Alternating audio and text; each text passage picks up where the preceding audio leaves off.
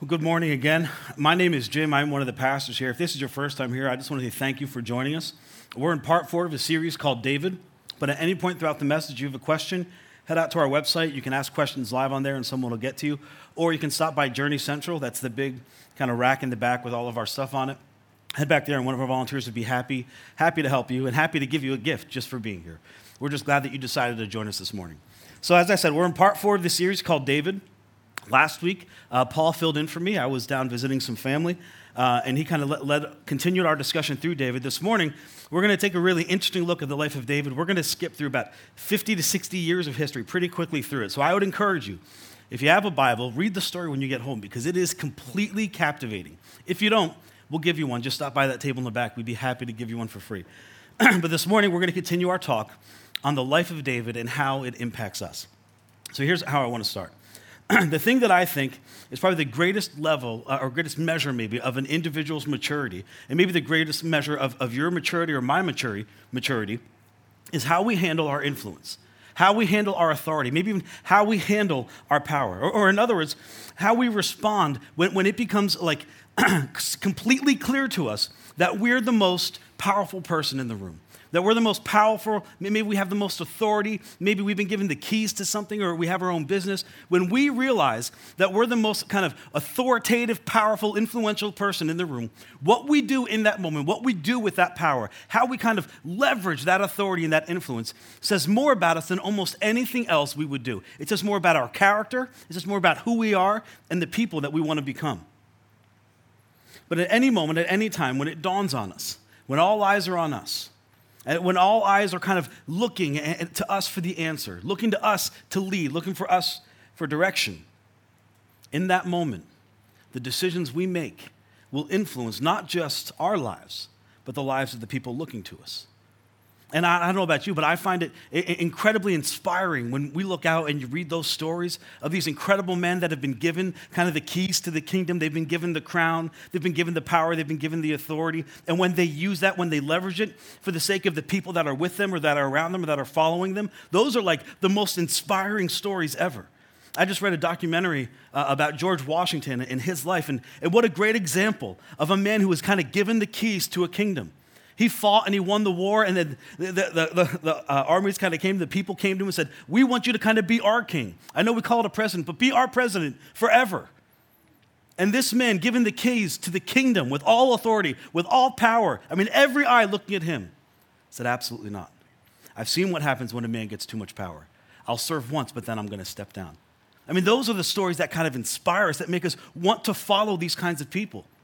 And on the flip side, I don't know of anything more disturbing, and maybe you've been in this position, where people kind of live their lives and they use that power, they use that authority, they use that influence for their advantage, they leverage it for their sake, and almost to the neglect of the people that follow them. There's something just kind of disturbing and off-putting and hard about that.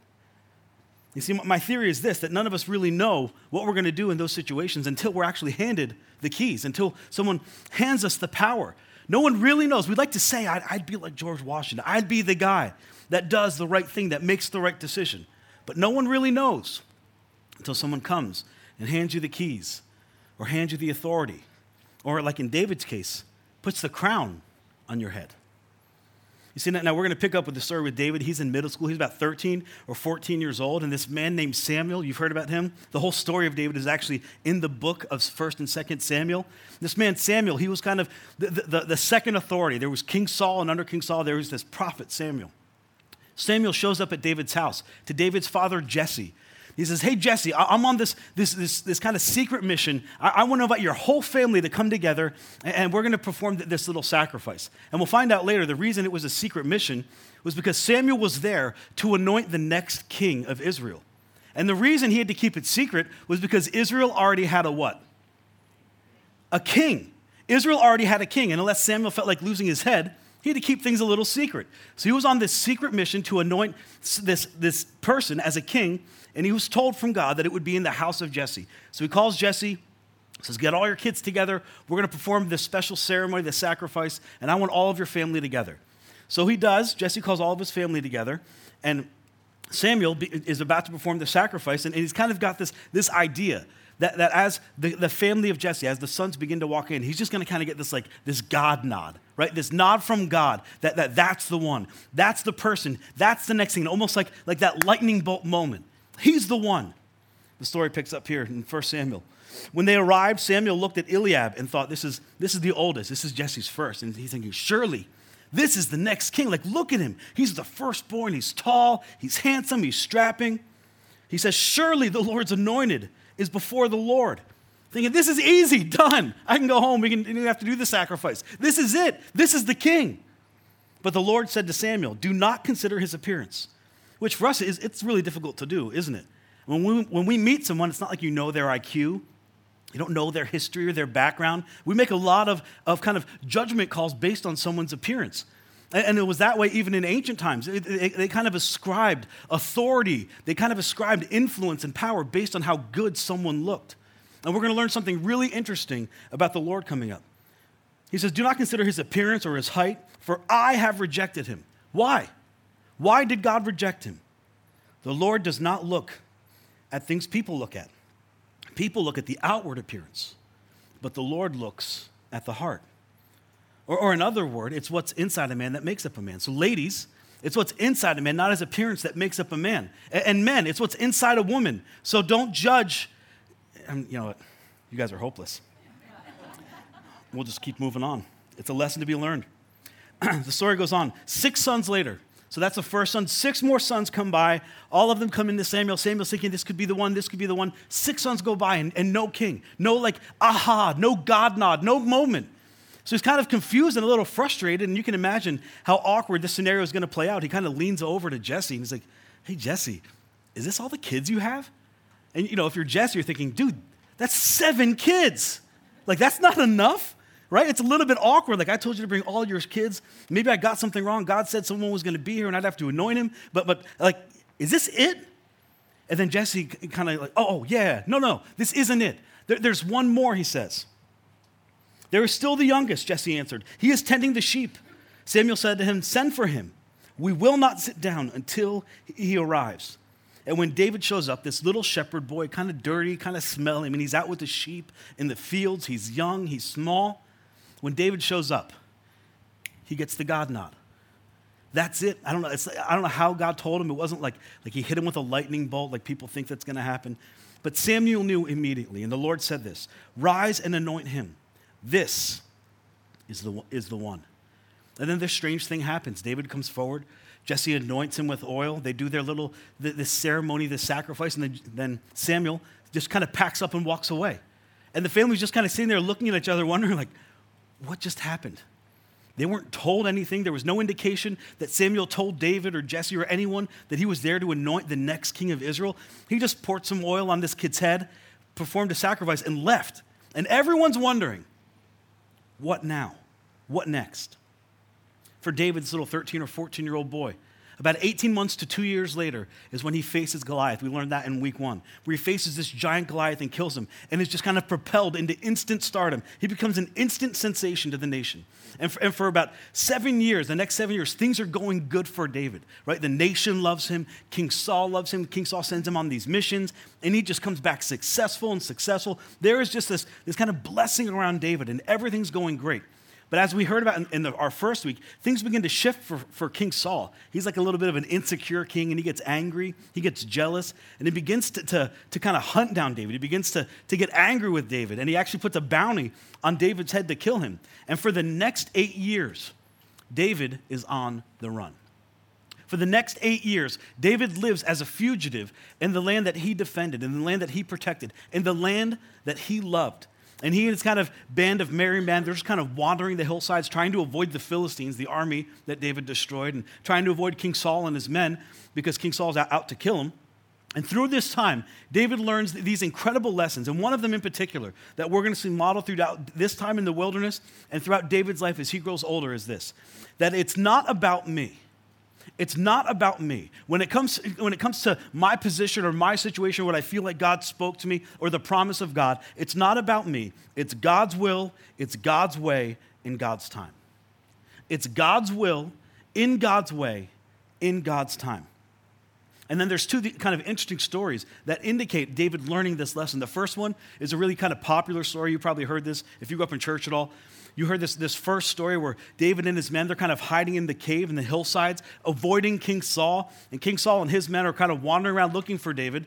And King Saul has to go to the bathroom. It's the only time in the scriptures that I can tell where they actually refer to someone going to the bathroom. So if you're a middle school teacher, this is gold for you. Your kids will love this. King Saul has to go to the bathroom, and he's wandering around the hillside, and he says to his men, stop. I got to go, use whatever you use. He gets off his donkey, and he climbs up the hill into this cave, and it's sure enough, as like fate would have it, it's the cave David's hiding in.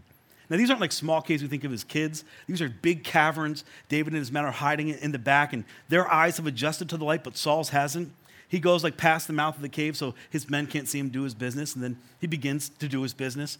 And David and his men are standing there, and they begin to creep up on King Saul.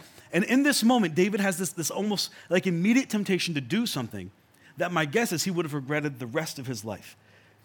David begins to creep up on King Saul, and his men, they kind of look at David, and this isn't how they said it, so I'm going to say it, but you get the kind of emotion from this. Like, are you kidding me? Are you kidding me, David? The Lord has delivered your enemy right into your hands. Like, could this get any better? This is what they said. The men said, this is the day the Lord spoke of. Because for years, David had been telling his men, hey guys, stick with me. I know it's bad. I know the Philistines want to kill us and the king of our nation is out to hunt us, but God promised something to me. He said, someday something good is going to come my way. And if you stick with me, it's going to go better for you. You'll get this reward. Just stick with me, guys. Don't run away yet. So for years, they've been holding on to this promise from David. And sure enough, there's King Saul with no weapon, no soldiers around him, standing there at the mouth of the cave. This is the day the Lord spoke of, when he said to you, I will give you your enemy into your hands for you to deal with as you wish. And David almost falls for it. David almost falls into the temptation. I mean, if you're kind of remembering the story, he creeps up on King Saul and he's thinking, I could slit his throat. No one would know. I'd walk out to the mouth of the cave and everyone would see. And then all of Saul's army, they would immediately capitulate and make me king because they would know I'm the king. I was the general. I fought the battles. I killed Goliath. I could do it in an instant and get what God promised me. But David says no. He looks at his men and he says, no, I've learned this lesson. I am not going to take my destiny into my own hands. I'm not going to do this. This is wrong. I won't touch the Lord's anointed. Saul finishes his business. He goes and he leaves the cave and gets on his donkey. David then kind of creeps out of the cave, and you can tell he's got a little bit of a mischievous side to him. He kind of creeps his head out, and I know he doesn't say this, but he's kind of getting Saul's attention like, hey, yoo-hoo, Saul, look who's been here the whole time. He gets to the mouth of the cave, and he's looking out over all of Saul's army, and David says this, may the Lord judge between you and me. I'm not going to judge you. I'm not going to judge anything, Saul, but let the Lord judge between you and me, and may the Lord avenge the wrongs you have done to me. But my hands, they will not touch you. My hands are going to remain clean, King Saul. Although everyone behind me knows, everyone behind me and even in front of me knows that I have the right to defend myself and I had the right to take your life. I didn't do it. That's a story we all know. That's the famous one. There's another story that's not as popular and you probably haven't heard of it. But there's another story a few years later. The same kind of wilderness situation. David's wandering around the desert. He's wandering around avoiding King Saul, avoiding other enemies. This has been going on for about 7 or 8 years. King Saul and his armies are in the desert of Ziph. This is kind of a barren wasteland. There's not a lot of hills or mountains. It's just kind of like rolling plains. He's in this in the desert of Ziph, and David has sent out kind of spies to tell him where King Saul is, where the armies is, so David knows how to avoid Saul's army. Well, the news comes back to David that Saul is in this desert of Ziph, and it's kind of wide open. So David, with this little bit of a mischievous side, he kind of said, well, let's go have a look, guys. So he takes his men, and they kind of climb up along one of those hills, and they're looking now at Saul's army, and they're kind of encamped together. And Saul, just like any king would have, he kind of puts his tent in the middle, and there's 3,000 of his army surrounding him. He's laying on the ground with his spear next to his head because that's what you did. You're always ready for a fight. David looks out over this army, and again, you can imagine his men are thinking, here it is, David. Like, look at what God has done. Look at the army that's before us. We could attack them while they sleep. David's like, no, I'm not going to do that. I'm not going to head down there. But he kind of leans over to his friend Abishai, and he says, hey, Abishai, I've got a really bad idea. And I want to know if you'll come with me and do this really like kind of bad idea with me. And Abishai's like, yeah, sure. Here's where the story picks up. So David and Abishai, they went to the army by night. They kind of creep into the camp at night. And there was Saul, lying asleep inside of his camp with his spear stuck in the ground next to his head. They sneak in past these 3,000 soldiers. They find King Saul. They're standing over the king who's asleep with a spear right next to his head. I mean, like, you got to be thinking, could it have been any more gift wrapped? No one knows. The king's bodyguard, Abner's laying right there. No one's awake. All I got to do is pick up the spear and it's done. They're standing over King Saul and Abishai. Abner, and the soldiers were lying around him. Abishai said to David, and I'm sure it was much more of a whisper because they are surrounded by 3,000 men. So he kind of whispers in David's ear, today, God has delivered your enemy into your hands. Now, David, I know we missed this opportunity a few years ago when Saul was in the cave. And I know you have this kind of like weird religious observation or connection that you feel like you can't touch the Lord's anointed. You can't touch King Saul because he's the king. But David, God hasn't told me that. Like, I can do this. We're right here. Let me kill him. I won't even like mangle his body. Abishai says this to him. Now let me pin him to the ground with one thrust of the spear. I won't strike him twice. Or in other words, I'm not going to mangle him. I'll pick up the spear. We'll go right down through his heart, David, and it'll be over. And you'll get what's been promised to you. You'll be the king that you've been, like everyone knows you should be. It'll be done. And the last thing Saul will see when he opens his eyes is your face as he leaves this life. And you claim what's rightly been given to you. David, I can do it in an instant and no one would know. David says, no, we're not going to do it. I am not going to take into my hands my destiny because it's God's timing and God's way. It's God's will in God's way and in God's timing. So David says, I won't kill him, but let's have a little fun. He said, you grab the spear, I'll grab the water jug, and let's head out. So they head out and they climb back up the mountainside, and they're kind of standing on the hill that's overlooking this camp. The sun begins to rise behind David. So when the soldiers wake up, all they see is this kind of like silhouette of a man up on the mountain, and David begins to yell out, begins to kind of taunt their army. Hey, Abner, you, the king's bodyguard, the guy who was supposed to protect the king, you're a horrible bodyguard. Are you missing anything? And they're in a panic. They kind of recognize David's voice, and now they're worried, like he's going to attack us. They look around. The spear's gone. Saul's water jug's gone. David holds them both up and says, you're a horrible excuse for a bodyguard, and you deserve to die. But I haven't touched you. And then David and his men kind of melt off into the desert, and they can't be found again. He says, I refuse to do this. I refuse to lay my hand on the king. David says to Abishai, don't destroy him, for who can lay a hand on the Lord's anointed and be guiltless? David refused to replace what God had put in place. He refused to replace what God had put there because after all, it's God's will in God's way in God's time. Well, eventually, and I'm skipping a lot of history here, eventually King Saul and his son Jonathan, David's best friend, they're killed by the Philistines. They're murdered by the Philistines. These are the two people, the two obstacles that are in the way of David becoming king of the nation of Israel. They're killed by the Philistines. And David mourns their loss. I mean, imagine that. David is like primed to become king. And the two men that are standing in his way, instead of throwing a party when they die, he mourns their loss. He grieves for them. And in this moment of confusion, Israel had 12 tribes, the tribe of Judah, the tribe that David was from. They make David their king. David becomes king of the tribe of Judah, but this interesting thing happens. This man named Ishbosheth, he kind of comes to the forefront. He was one of Saul's other sons. He comes to the forefront. He says, no, I'm king of Israel. And the other 11 tribes side with Ishbosheth.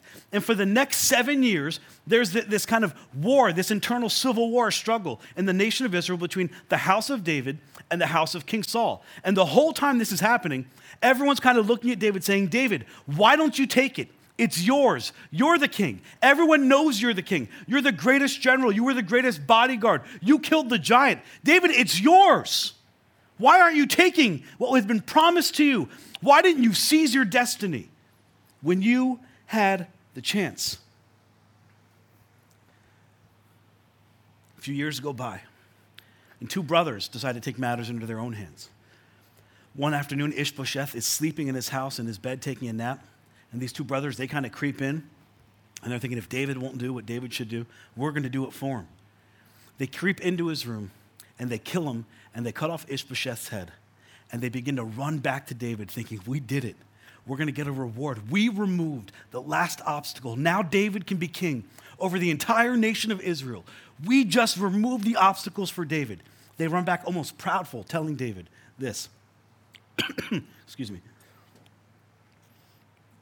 They brought the head of Ishbosheth to David at Hebron and said to the king, "Here is the head of Ishbosheth, son of Saul, your enemy who tried to kill you." And there's a little bit of a background on beheadings. I know that sounds kind of gross, but in this day, there was like a lot of beheadings. There's a lot of beheadings in the Old Testament. There's a lot of beheadings in ancient times, and here's why. And you can use this later on. It's because they had no iPhones. It's the truth. No one had a camera. There was no way to actually report that someone was dead unless you actually had their head, right? The only way to prove that you killed someone, the only way to prove that someone was dead is if you had their head. So these two guys, they sneak into the house, they kill Ishbosheth, they come back with the head, they give it to David, and David's reaction isn't exactly what they kind of thought it would be. David looks at these two brothers who just removed Ishbosheth, this obstacle, if you would, that was keeping David from becoming king. And David looks at the brothers and says this, "As surely as the Lord lives, who has delivered me out of every trouble, as surely as the Lord who has kept me in his hands, who has kept me free from harm, all of these years when I was running, all of those years in the wilderness, as surely as the Lord lives who have kept me out of trouble, the Lord who didn't ask you for your help, but you decided to get involved anyway. When someone told me that Saul is dead and they thought they were bringing me good news, I seized him and I put him to death. That was their reward for the news they brought me." And now you can imagine these two brothers, the smile kind of like goes off their face. They're not thinking things are going to work out as well as they hope. There's a little bit of nervousness setting in. Like, I thought David was going to be happy. He doesn't seem really happy about this. David says, "How much more when wicked men have killed an innocent man in his own home, in his own bed?" Now everyone's wondering, can you really call Ishbosheth innocent? Like, he started this revolt. He jumped in and took your kingship when it was yours. He led this kind of civil war against you for 7 years. How is he innocent, David? You see, David didn't see it that way because David knew it was God's will and God's way and God's timing. So David gave an order to his men, and they killed the two brothers. And they took the head of Ishbosheth and they buried it, which was a sign of honor, with Abner at his tomb in Hebron. Well, after Ishbosheth was dead, after his demise, the other 11 tribes, the tribes that had kind of chosen to go against David, they kind of come back to David. And you can imagine there's a little bit of nervousness with them. Like, we chose to go against David 7 years ago, and now here we are coming back to this man, and we've got to kind of win him over. These tribes come back to him after being a fugitive for 7 years, after having the civil war with Ishbosheth for another 7 years, about 15 years in total. These men come back to him. All the tribes of Israel, the text tells us, not just Judah, all the other tribes came to David at Hebron and said, "We are your own flesh and blood. In the past, while Saul was king over us, you were the one who led Israel in the military campaigns." They're basically, "Hey, David, we knew it was you all along, man. You were the one who led the campaigns. You killed the giant. You were like the best warrior. We knew it was you all along, David. And the Lord said to you, 'You will shepherd my people, and you will become their ruler.'" Like, this was no mystery. Everyone knew David was destined to be king. Everyone knew that he had it in him. Everyone knew that eventually, somehow, David would be king over this. And now it's his time. Now it's his opportunity. These men are coming to him, ready to give him the keys to the kingdom, put the crown on his head, give him all authority and all power. But here's the interesting thing. Before they even give him any of that, he still has all that already. He still has all the influence. He's holding all the cards. He has the power. They're coming to him, trying to get him convinced to be the king. When all the elders of Israel had come to David at Hebron, in this moment, when David realizes that it's me, that I'm the man, that I'm going to get the crown, I'm going to have the keys to the kingdom, that I can do what I want, I can enact vengeance on these 11 tribes who didn't side with me 7 years ago. I get to do whatever. My word is going to be law. Whatever I say, people are going to do. In this moment, it's one of those kind of make or break moments for David. It's one of those moments that reflect the kind of guy David is, the kind of guy he wants to be, the kind of guy he has become, the kind of guy that learned so much through those 15 years in that wilderness kind of section of David's life. Something significant happens. Think about this for a moment. They're about to make him the most powerful man in the land. And whatever he says he can do because his word will be law.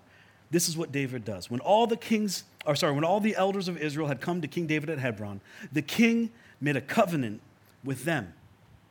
The king made a covenant with them. And covenant in this one, it's kind of like a contract. It's kind of David's way of saying, hey, I'll do this if you do this. I'll do this for you if you do this for me. David's making this arrangement to do something for the people. He didn't have to do that. He was going to be king. He could say, here's what's going to happen. You're all going to give me all your lands, all your sheep, your kids, your money. I'm the king. You give it to me. Instead, David, in this moment, when he realizes, I am the most powerful person in this nation, he says, here's what I'm going to do. I'm going to do this for you. Would you do this for me? I'll do this for you, but would you do this for me? And he makes a covenant with these men. Why? The last three words of this text, they really kind of reveal it all. When all the elders of Israel had come to King David at Hebron, the king made a covenant with them at Hebron before the Lord. In this moment, when David realized, I have the power, I have the authority, and I have the influence. In this moment, David's character shined through because David realized, I may be a king, but I am not the king. And I will submit myself to God's law, which meant as a king, he was submitting himself to the people that he was there to rule. David's character shined through. What David learned in the wilderness shined through. And they anointed David king over Israel. David was 30 years old when he became king, and he reigned for 40 years. Now, next week, we're going to pick the story up there, and we'll follow that story through to the end of David's life. Don't miss next week. It's going to be really good. But here's what I don't want you to miss. David waited, and he waited, and he waited. He was 13 or 14 years old when he knew God had something significant for his life. And for 15 years, he kind of waited and wandered, and it wasn't an easy 15 years. He was a fugitive. He was on the run for his life. Enemies were all around him, ready to close in on him. Yet he waited because David knew it's not my way. It's God's will, in God's way, in God's timing. I can't, and aside from that time when he's 22 and he did that horrible thing like we talked about, David learned this lesson that all of us need to learn, is that leadership is stewardship, and kings are accountable. And while this is like an incredibly inspiring story about David making the hard call for the sake of the other people, and it is incredibly inspiring, it's more than just inspiration. Because as a Christ follower, as a Christian, this kind of greatness, it's required from us. You see, if you're not a Christ follower, or you're not a Christian, or this is your first time in church and you're just kind of here to get a cup of coffee and a good donut, I mean, you hear this and it's inspiring and that's awesome. But if you call Jesus your Messiah, if you kind of submitted yourself to him, this kind of inspiration isn't just something that we look up to. It's inspiration that's required from us. It's inspiration that we are required to do. And this is how we know, about 1,000 years later, and I know it's hard for us to imagine 1,000 years because some of us are only like 20 years old. About 1,000 years later, 20 miles north of Hebron in the city of Jerusalem, David's most famous descendant, Jesus, models this kind of decision, models this kind of submission, models this kind of influence, but he puts a little twist on it. John, you guys have heard of John. John was the beloved. He was kind of Jesus' close friend. He was there. And he records this incredible story about Jesus and how Jesus modeled this kind of leadership, how Jesus modeled this kind of influence. And I'm sure later on, John would kind of interview Jesus and ask about all the intricate details of what happened. But here's what we know. Here's what John says. It was just before the Passover festival. And the Passover is kind of this big deal in this Jewish culture, and it's still a big deal for some Jewish cultures today where they celebrate this kind of escape where God delivered the nation of Israel out of Egyptian slavery. They throw this big feast, this big meal. Jesus and all his disciples are gathered together in what they call the upper room. It's a special place for a special meal. And at that moment, sitting with his disciples, something happens. John says that Jesus knew in this moment that the hour had come to leave this world and to go with the Father. Jesus knew that in just a few hours, he would be arrested, he would be wrongly tried, and he'd be crucified. And in this moment, where he gets this clarity that something significant is about to happen, that he's about to be departed, that this is his last Passover with his disciples, when something this kind of big kind of goes off in his mind. I don't know how it happened. I know Jesus is God, but it's almost like he had this revelation that he didn't have before, that it's about to end. that things are about to come to an end. And very much like David, this is so fascinating. Very much like David, Jesus had been anointed to be God. He'd been anointed to be the Messiah. And the very people who were supposed to identify the Messiah when they came, they chased Jesus around the countryside for 3 years, making accusations against him. These are the people that were supposed to identify him, are going to be the people that wrongly accuse him, that arrest him, and that have him crucified. The very same way, God's anointed has to wait. And it's not an easy wait. It's a hard wait. Jesus is waiting, and this moment comes upon him. John tells us that Jesus knew that the Father had put, and I want us to read this next phrase together, that the Father had put all things. Jesus knew that the Father had put, say it again. If you're at home and you're watching this later, I want you to say it with us. Jesus knew that the Father had put all things. Everything. Every person, every army, every nation, every rock, every tree, everything that you could see, that you could touch, that you could smell, everything was put under his authority. I mean, imagine that moment. Jesus is sitting there and he has this thought, this revelation. God has put everything underneath me. I have power and authority over everything and everyone. I mean, this is that moment where this incredible man realizes, I am God. I am the Son of God, and everyone here has been put under my authority. Jesus knew that the Father had put all things under his power, and that he had come from God and was returning to God. And in this moment, this kind of ideal moment when he realizes, I'm the most important person in the room, I am the most powerful, most influential, most authoritative person in the room, what does Jesus do? John tells us he gets up. Here's the question for you. What do you do? What do you do when you realize you're the most powerful person in the room? What do you do when you're king and you realize that you have all authority and all power and all influence? What did Jesus do? The text tells us he gets up from the meal and he took off his outer clothing and he wrapped a towel around his waist. And the disciples sitting in the room, you have to imagine the emotion. They're sitting in this room having dinner and they see this man, this powerful man, get up. And they know what he's about to do. As a matter of fact, Peter steps up and he's like, no, Jesus, you are not going to do what I think you're about to do. We have servants, we have slaves for this. You are not going to wash my feet. You're my teacher. You're my rabbi. You're the Son of God. You're the most powerful person to ever walk the earth. You are not about to do what I think you're about to do, Jesus. Besides that, I've seen what your hands can do. I watched as you healed people. I watched as a dead person came back to life when you put your hand on him. Jesus, don't do this. And the tension in the room builds, and it's kind of thick, and everyone's uncomfortable, and no one wants to say anything.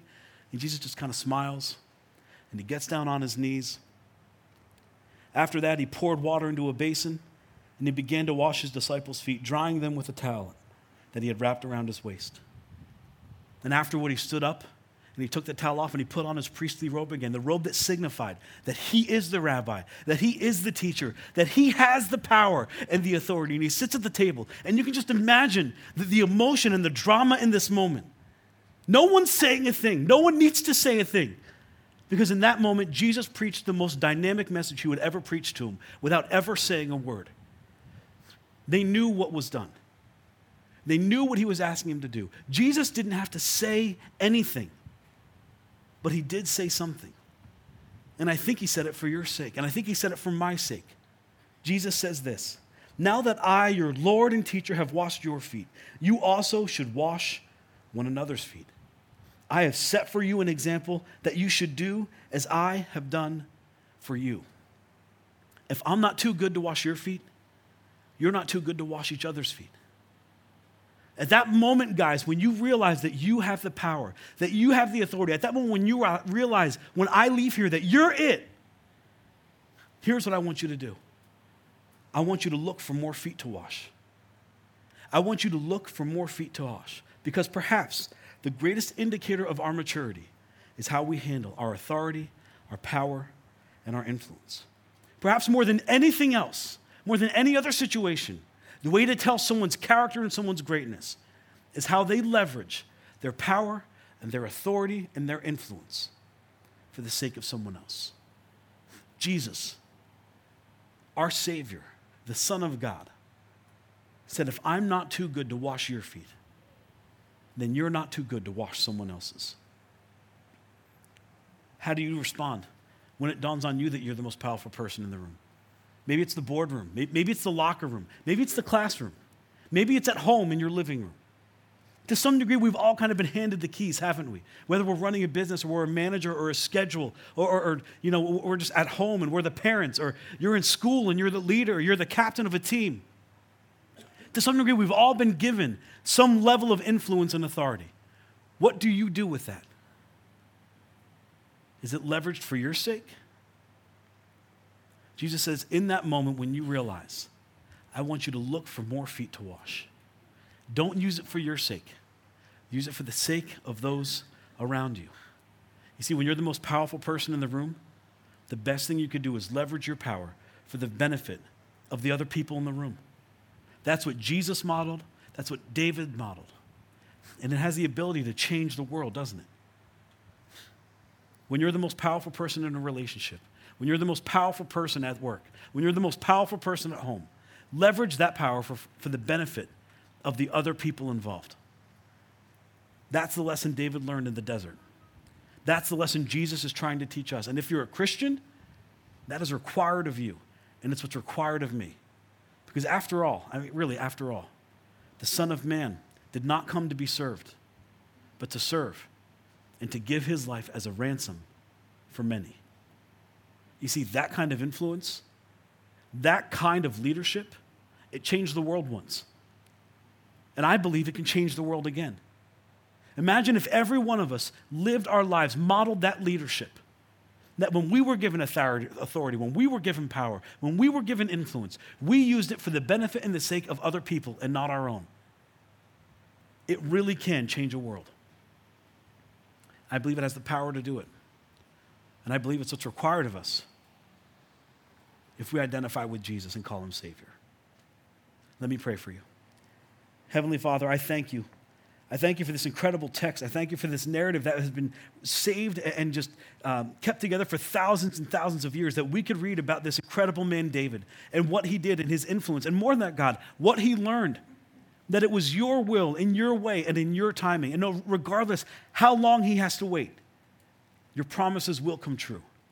I pray that we learn from David, that we learn from Jesus, that in those moments when we realize that all authority, that power, that influence that we have, that we use it, God, that we leverage it for the sake of those around us.